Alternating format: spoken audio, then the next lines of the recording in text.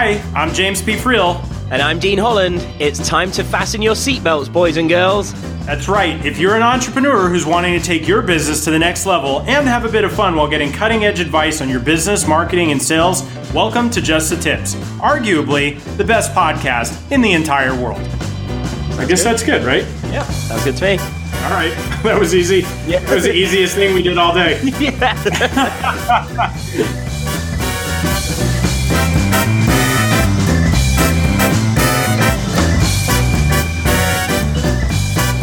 Hey, what's up, everybody? Welcome to another episode of Just the Tips. This is your host, James P. Friel. I'm thrilled that you guys are here with us today. We've got a really cool show lined up for you that is something you'll be able to apply no matter what kind of business you run or who you sell to. The stuff that we're going to talk about today is so fundamental that you're definitely going to get some gold nuggets, or dare I say, tips. Well, as you guys know, I have an amazing co-host on this show. He is the one, the only, the bearded wonder from the United Kingdom.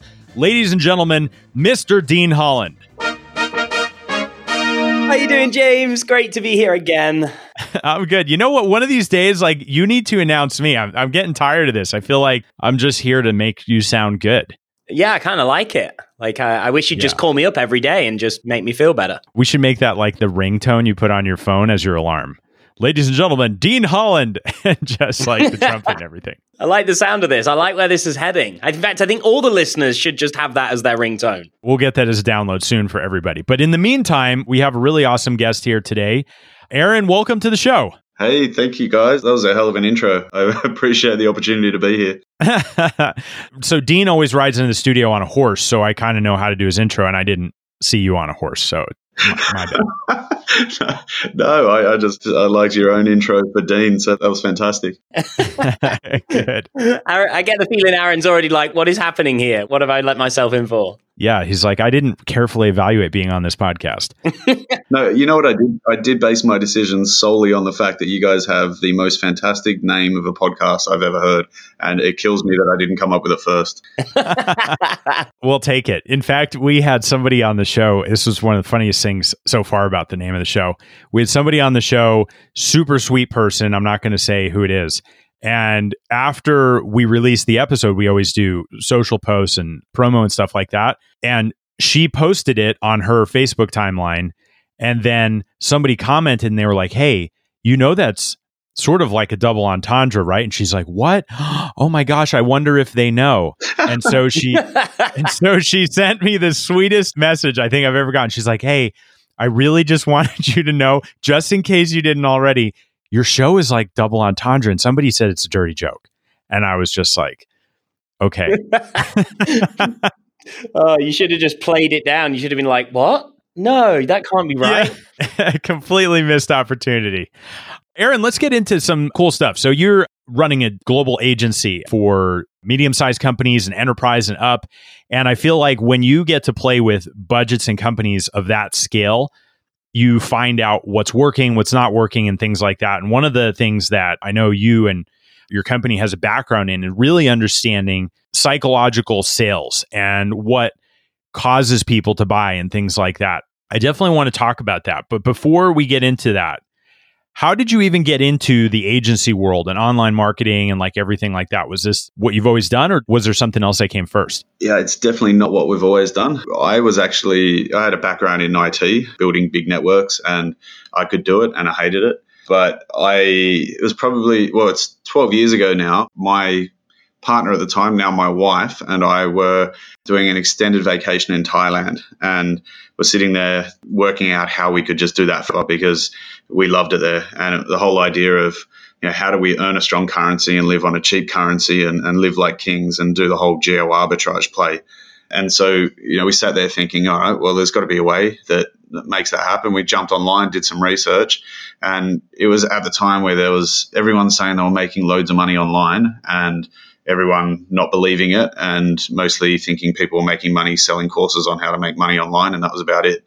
And so we thought we'd give it a shot. We try and piece it all together. So moved back from there to Sydney, where we're originally from, spent 4 months day and night trying to work out what online marketing was and how to make some sort of money online. It took us 4 months and we made 40 cents.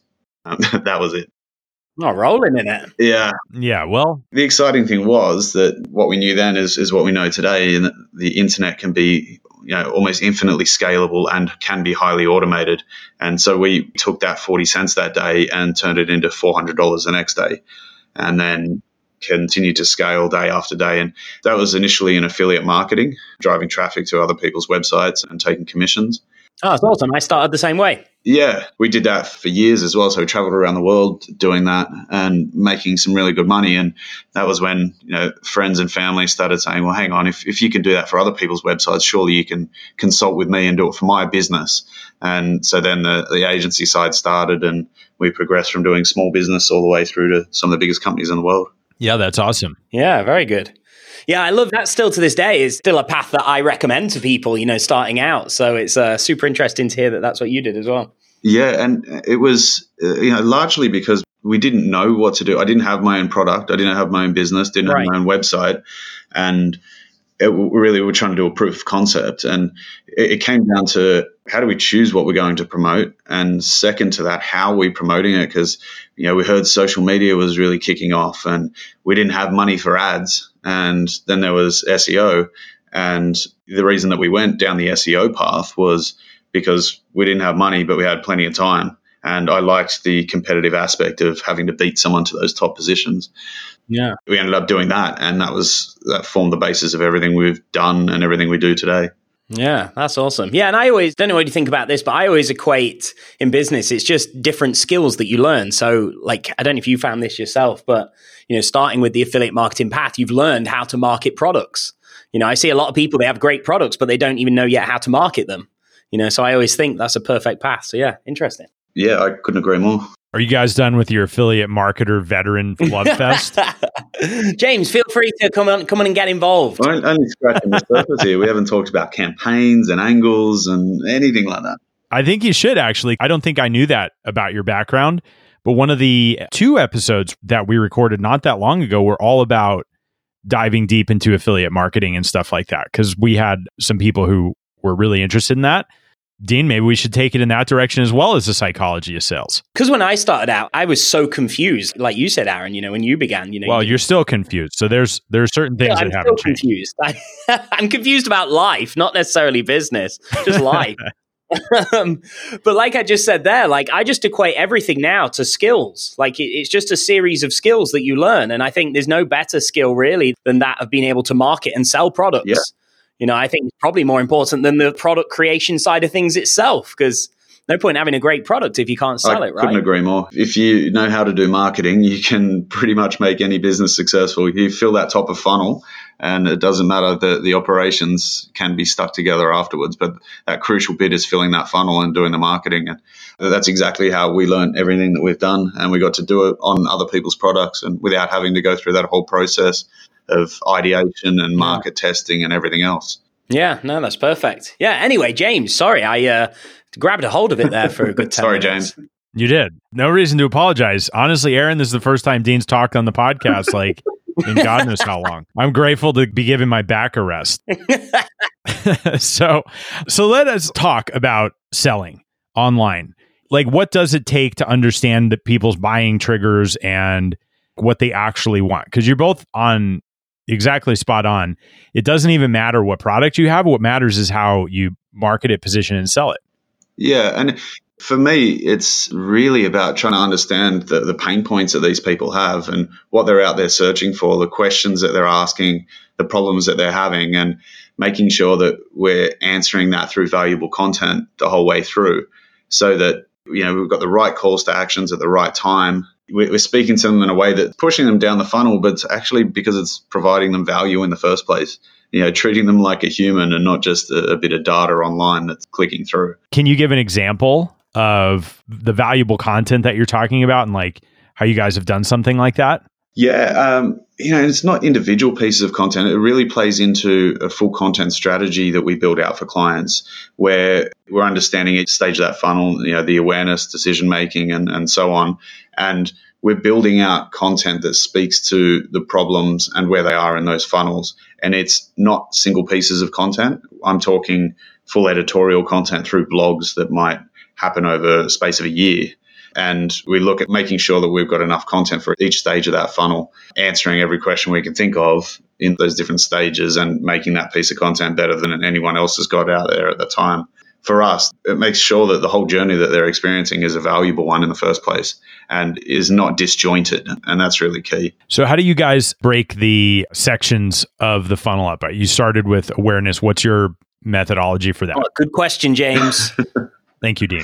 The awareness, we actually play a lot in that awareness space. And it's largely because the kind of content that we write as an external agency for clients is typically that top of funnel where we're able to write about the industry and not necessarily about a specific product or service that a company may be offering. So we can talk about the industry, questions people are having, problems they're having, and we're able to craft really good pieces of content that are socially shareable that and naturally people want to link to. That's something we both have to do in high volumes and can do as an external agency that's not necessarily an expert in their specific product.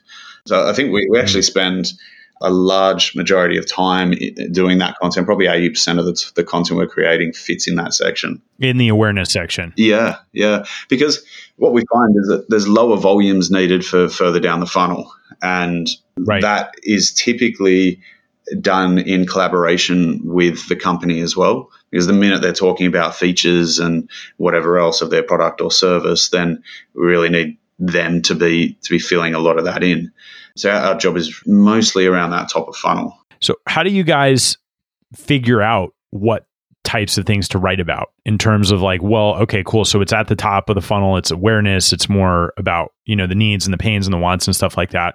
How are you sort of reverse engineering those things that you want, the content that you want to create? In a really basic content strategy, and I think many people overthink this, but we even do this for those massive companies where we've got tools that we've developed that will pull in real time off different websites around the web, like question and answer sites, questions being asked and problems that people are having that are related to specific keywords. So we're pulling them into our tools on a daily basis. And once we're seeing patterns that are emerging of the same kind of question or variations of that one question being asked again and again, we add that to the queue of content that we're going to start building out, knowing that we're answering questions and solving problems. Once you do that, you're always going to have a hungry audience behind the content being created. And that's a simple content strategy that works. Yeah, that's awesome. Do you have an example of what like a super high level question might be that you guys would then take and answer with the content? Often it'll be something like, I'm trying to think of one off the top of my head, but, talking about a specific... I put you on the spot there, didn't he, Aaron? It was definitely unfair, but I'm trying to get some tips, Dean. It's often that I'll see multiple people asking, say for an insurance company, they're asking, what is home and contents insurance, or what is contents insurance, how to get contents insurance, how much is contents insurance? And you start going, okay, we need a big pillar piece of content that answers all these pieces around home and contents insurance. It's as simple as that. And I'm not just saying that you build out a blog post that just says question and answer. It's making sure that it's a proper sort of 2,000-3,000 plus word post that really gets into the detail of it all, answers those questions, but not in the form of an FAQ or anything like that. Yeah. Just to complete this piece, so I'm clear on it in my head, this foundation piece of content that you're talking about here, is this not just the sort of educational piece of content and informational? Is it actually leading to a call to action to move people to that next step? Or are you more so looking at a larger process here where you might be building an audience of people that land on the page and see the content to be able to retarget them and follow up, or how did that piece fit everything together? That you just said, it could be any of them depending on the goal of that particular piece. So we look at it from that level and just say, some of the time the whole goal is that we want that piece, the conversion metric for that piece is that we're getting them to opt into an email database. And it's a really low conversion, but that's what some of the companies are after. Or sometimes it's pushing them to read another post, which is got a strong call to action in it.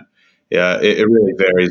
Right. So you will actually have a specified outcome for every piece of content. Yeah. Right. I get you. Oh, super cool. How effectively does this move people to the next phase? Because it's obviously, and in any funnel, there's conversion rates from one stage to the next. Is it these people kind of get, they see 4 or 5 content pieces and then they take action? Have you guys kind of gotten any insight around those numbers? I'd love to give you clear numbers, but obviously every website, every industry, everything's different. What we find, though, is it's also not a linear path where it's X amount of content pieces that are all editorial. Like was mentioned before, we'll find that this is bringing them in, we'll pixel them so that we can advertise to them. We've got them to opt into the email list, so they're going to get an email, and they may see 2 or 3 ads on Facebook, and it ends up being sort of 6 or 7 touch points before we get them to take the desired action on average, but it's also from many different channels. That multi-channel approach is where the effectiveness comes in and the really good results. Right. Yeah, that makes total sense. Like everything's working together, right? Yeah, exactly. Our job, and part of the reason that we like working with medium to enterprise clients, is because when you've got a multi-channel marketing budget, every channel is helping the other one automatically. And the synergies really amplify those results. When you're looking at small business who just come in and say, I have a budget for SEO, that that's their entire marketing budget. There's nothing helping it out, and they live or die based on the results of that. And many of them are not patient enough to wait for the period of time it takes for SEO and content marketing to actually deliver results. And I'm interested, why do you think that is with a smaller business? Do you think that they're not yet aware of the entire opportunity of things that are available to them, or do you think they just don't have the budget? I find small business are quite easy to be able to direct and guide in the right ways. But it largely comes down to, okay, well, sorry, I had $4,000 a month as my total budget, and there's just not enough to split into different channels to make any meaningful results. Not when you're using an agency, right? If you had your own $4,000 budget, you could do it yourself, and you had all the knowledge and you wanted to go for it, then sure, it's a bit different. Right. Yeah, that's a good point. Are you a fan of email marketing? I think you are, right? I'm a fan of pretty much every marketing. But I think one of the things that I'd heard you say was that you believed email marketing as like the highest ROI of a marketing channel. Yeah, it's definitely something that we've seen still today, that the ROI from email has been much higher than many other channels that we've seen, even organic search. That surely can't be true, because email marketing's dead, right? It's dead. Pretty sure they said SEO's dead as well, 1,000 times over. Right. There we go. Yeah. So how do you guys do email marketing? For our own agency? Or for your clients, or like... We don't do it as a service for clients other than to guide the content strategy that they use. We don't do publishing of it. We don't sort of measure it or anything like that. We love to have a voice when it comes to the approach they're going to take and how it ties in with what's happening with the rest of the content strategy and the whole plan. But we don't actually do it for clients as a service.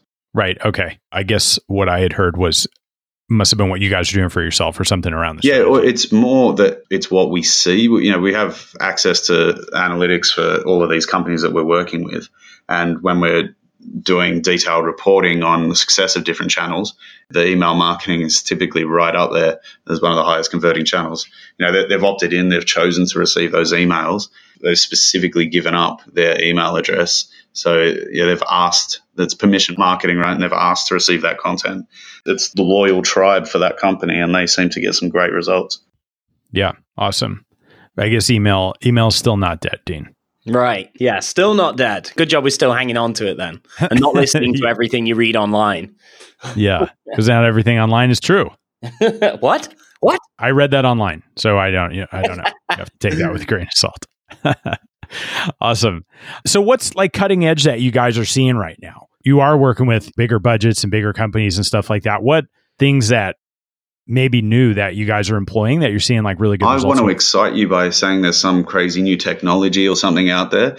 But what I'm finding is it comes down to the same fundamentals that, the same fundamental platforms that have worked for so long that these big companies are still playing in. And any sort of experimental stuff they're doing is really such a tiny little amount of budget that it's not even that exciting. I've seen massive companies going into native ads, and I've seen big messenger campaigns and whatnot, but really 99% of the budget still sticks with organic, you paid Facebook and Google ads and email marketing. It's a boring answer. I'm sorry. No, I actually love the answer, because I'm kind of the same. Like, it always feels a bit dull. Like, I've just been recently writing a book myself, and I feel like I'm saying the same things that I was saying like 8+ years ago. And I think a lot of times when customers or prospects are looking at you, they are always looking for, like the question James just asked, what's the latest, greatest thing? Like, what's the new thing that you're seeing? And like, when I look at it myself, yeah, there's additional things that we probably do today that we didn't used to do. Like you just said, chatbots and things like this that we've played with. But the fundamentals are still the same. It's still actually the same stuff. The bulk of our business comes from doing the same things we were doing 10 years ago. It's not really changed. It does feel a bit dull, but I'm sure 10 years before I was getting into it, it was still the same. Yeah, the channels and the platforms come and go, and still, how do you approach it? How do you get success? It's by making sure that you're providing value to humans and understanding that those human goals and the human thoughts and actions, because they are what will stay the same. And as long as you're catering to that, then the channels don't really matter. Yeah, so true. You can never be too good at the fundamentals. Yeah, exactly. And yeah, look, I hear you about the writing the book thing. And once you get to the end of it and you're through the editing stage, I don't know how far along you are, but I got so sick of reading my own book again and again and again. It must have been about 30 times. And so, I got to points where I'm thinking, I'm saying the same thing on different channels, provide value and think about humans and how to give them what they want first rather than what the platform can do. Yeah, definitely. I always think the funny thing as well, like we'll have a lot of customers and they'll discredit things and not pay attention because they're like, oh, there's nothing new here. And you're like, there's nothing new I'm doing. Yeah. But it still works. Exactly. So like, I tell you, like a big thing that's kind of jumping out to me in the conversation is how it comes across to me anyway. Correct me if I'm wrong, but it sounds like you sort of meticulously plan out the entire strategy, the entire approach from beginning to end. And I think that's quite, as much as that should be probably how everyone operates, I always think people, a lot of times in business, they'll focus on one area and they'll plan out one area. Would I be right in picking up on that, Aaron, that you guys look at the whole thing and you plan how it's all going to work together and then you build that thing? Am I on track with that? Or that's our goal. As much as we can, we do that. When we're sort of saying mapping it all out, it's also not that we're necessarily mapping out every content piece from the beginning. Right. We're providing both the client and ourselves a working environment where we have the structure to be able to easily come up with those ideas as they are needed and know where they're going to fit within that structure. And what I mean by that is that initial content strategy covers everything from tone and style and voice to content length and structure, aligning with business objectives, competitive analysis, core and secondary messaging. And then there's all the idea generation and stages of the funnels, the user journeys, the buyer personas, and then there's the editorial planning and scheduling. So there's a lot that sort of gets put into it. And it's not to say that we know every piece is going to be written from day one. Okay. Yeah, that makes sense. Yeah, I'm going to say, I can understand the approach of planning it all, but it sounds quite intense or overwhelming would be probably a better word. Yeah. That's why that framework keeps it in check and the ideation happens on a regular basis and just plugs into the right areas. Yeah, very cool. James, haven't tables turned? Look how much I've spoken today. I know. It's amazing. Thank you. Aaron, you mentioned in passing your book. Can we talk about that for a few minutes? Yeah, sure. So Faster, Smarter, Louder. Tell us a little bit about it. The whole idea of the book is that I feel like it's what a lot of people do with their first book is it was us saying, well, what would we do to shortcut what we've been doing over the last 12 years if we had to start again? And what were the things that made big leaps for us and for our clients in business? And what were the high impact things? And so really distilling that down throughout that whole book, and so that people getting into the industry, not just the marketing industry, but being in marketing in another company or whatever it was, would have our shortcuts there. It took a couple of years to get together. It's hard to get a book together, but really valuable as a bucket list item for us. And it's already achieved some really good results within the first 3 days of launching. We hit bestseller in a number of very top categories in Amazon. So it's quite happy with that. Nice. Congratulations. Awesome. Thank you. Yeah, that's really cool. Who would the right reader for that book be? So it'd be anyone in marketing, from small business even to CMOs of larger companies, understanding the sort of journey as to how we onboard and deal with customers, how we sell to them, how we delight them and keep them on board, and the process that we do, that we've done all the way through. It's anyone interested in understanding another perspective on how to stick it all together, and one that's been successful for us. Yeah, that's awesome. Very cool. And people can find that book on Amazon, right? They can, yes. It's definitely there. Yeah. So Faster, Smarter, Louder. Master attention in a noisy digital market. I think that's awesome. Yeah, that is good.